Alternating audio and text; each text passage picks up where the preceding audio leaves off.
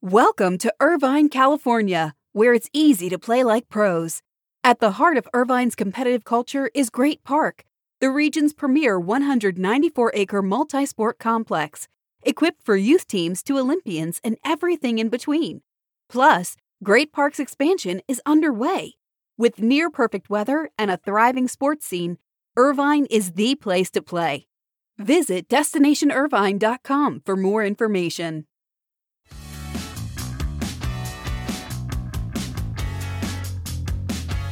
The Big Ten Media Days start today, Tuesday, and continue into Wednesday in Indianapolis. And I'm guessing there will be no lack of issues to discuss. From expansion to the conference's media rights negotiations, there should be plenty of reading between the lines between all the comments from Indianapolis. And this is your morning buzzcast for Tuesday, July 26th. Good morning. I'm Abe Madcore. Hope everybody is doing well. Let's start with the NFL, because if you're ready for some more NFL content, the NFL has it because it rolled out its streaming service, NFL Plus. The service has two tiers, one for $4.99 a month that will have live local and primetime games, and a premium tier for $9.99 per month that will feature game replays, and you can get out-of-market preseason games and live game audio featuring home, away, and national calls for every game, and even library programming. The premier tier will also have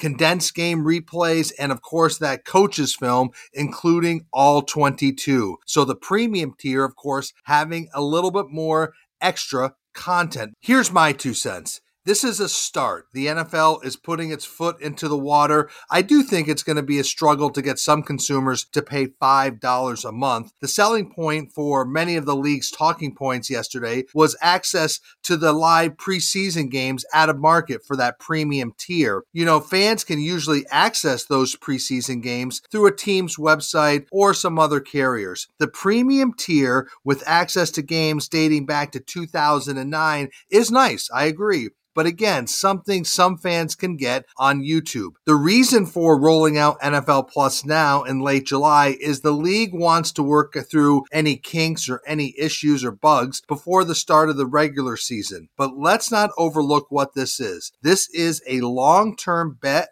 a long-term hedge for the NFL, and it protects itself in future media deals. It gives them more leverage when they negotiate upcoming deals if they can show that they have built a viable platform that draws subscribers and works effectively. In addition, as SBJ's John Oran pointed out, the league will further develop this and put more and more content on this service.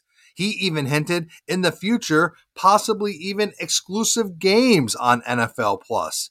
As one league official said, quote, "This is the first step. This gives us the vehicle to invest in a lot of things and explore a lot of new things," end quote. So that's what it is, the NFL starting its test of NFL Plus. Let's stay with the NFL. The city of Chicago isn't giving up on the Chicago Bears quite yet. Chicago Mayor Lori Lightfoot yesterday unveiled plans for a Soldier Field renovation that could cost north of $2 billion. And this is part of her effort to keep the Bears from leaving downtown Chicago and going to Arlington Heights. Mayor Lightfoot delivered her presentation at Soldier Field to a group of city business leaders. She outlined a plan that really had 3 parts. One part, put a dome over Soldier Field. Part 2, make it dome ready. And a third part would make Soldier Field more modified for soccer while improving its flexibility for other events. So she threw out some various options. So how did the Bears respond to all this? Well, let's just say their response was, not so impressed. The team actually re-released a statement they put out earlier in July that said they're already focused on Arlington Heights. Bottom line, I anticipate the Bears making a full run and doing all they can to develop Arlington Heights, which would be a massive mixed-use development. Let's move on from the NFL, but stay with football. The new look XFL took another step closer to launching in 2023 by announcing its 8 franchises for next season. So the XFL markets for 2023 Arlington, Texas, Orlando, Washington, D.C., San Antonio, Houston, Seattle, Las Vegas, and St. Louis. So what are the new markets? The new markets in the relaunched XFL are Orlando, San Antonio, and Las Vegas. The XFL chose not to return to the bigger markets, New York, Los Angeles, and Tampa. Those three markets had pretty soft attendance in the first round of the XFL. The biggest surprise may have been Las Vegas, but that city is hot these days. There's a lot of sports energy in that city, and its connection to gaming and gambling and the new facilities in that market make it very, very attractive. Meanwhile, Arlington, Texas will serve as the XFL's really football operations hub. The league signed a 3-year deal with Arlington, Texas. There'll be a performance facility there. There'll be many practice venues for preseason and in-season training. Additionally, Arlington, Texas will be the hub for the league's content creation. The league will handle all traditional media, podcasts, social media, and all forms of content creation out of that Arlington, Texas hub. So the XFL taking a big step in announcing its franchises and making Arlington, Texas its hub for football operations and content. Yesterday, we touched on the World Track and Field Championships held in Oregon, and leaders have to feel pretty good about the 10-day event. The performance by the U.S. team was outstanding,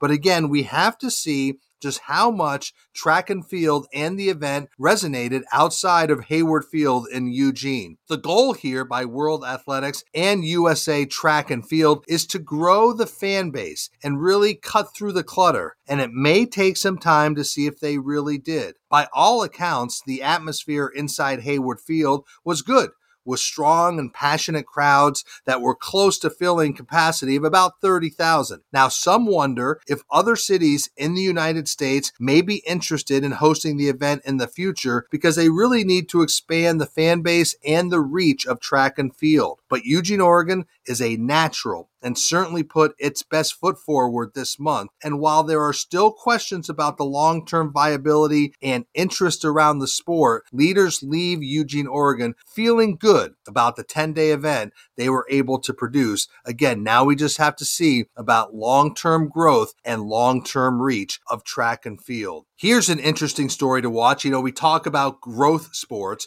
We talked about how Legends was establishing a division looking to make financial investments in potential growth sports. And as a group, they have now made another bet in that space. Legends Sports Enterprises is making a minority investment in the startup Team Track Cycling League. Legends will also manage sponsorship and merchandise, data and analytics, and broadcast production and distribution for this series. So what is Team Track Cycling League? Well, it is an indoor track cycling competition. It will debut next year. It'll consist of 4 multi-day events. You can learn more on their website. It looks highly energetic. It looks like it could be a pretty interesting indoor competition to watch. Now, Legends will be part of this through a minority investment. And remember, Legends completed a similar partnership with the American Ultimate Disc League last month.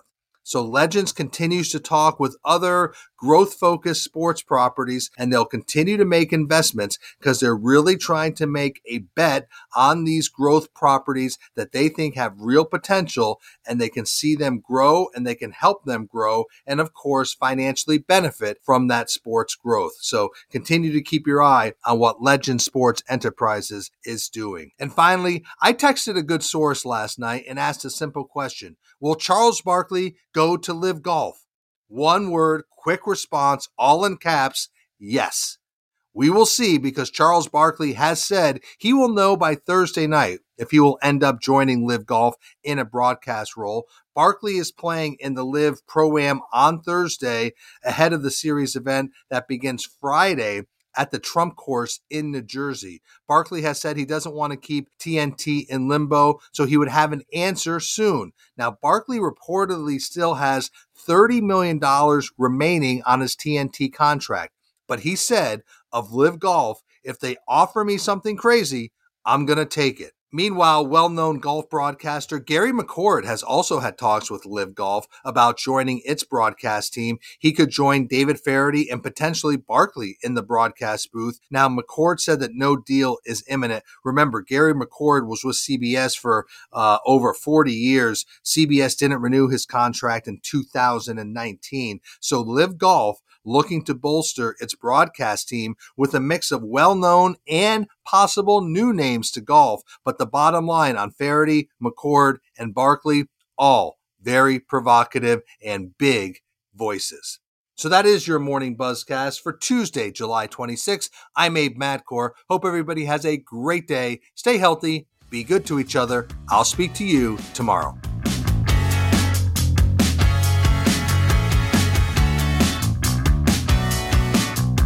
Welcome to Irvine, California, where it's easy to play like pros. At the heart of Irvine's competitive culture is Great Park, the region's premier 194-acre multi-sport complex, equipped for youth teams to Olympians and everything in between. Plus, Great Park's expansion is underway. With near-perfect weather and a thriving sports scene, Irvine is the place to play. Visit DestinationIrvine.com for more information.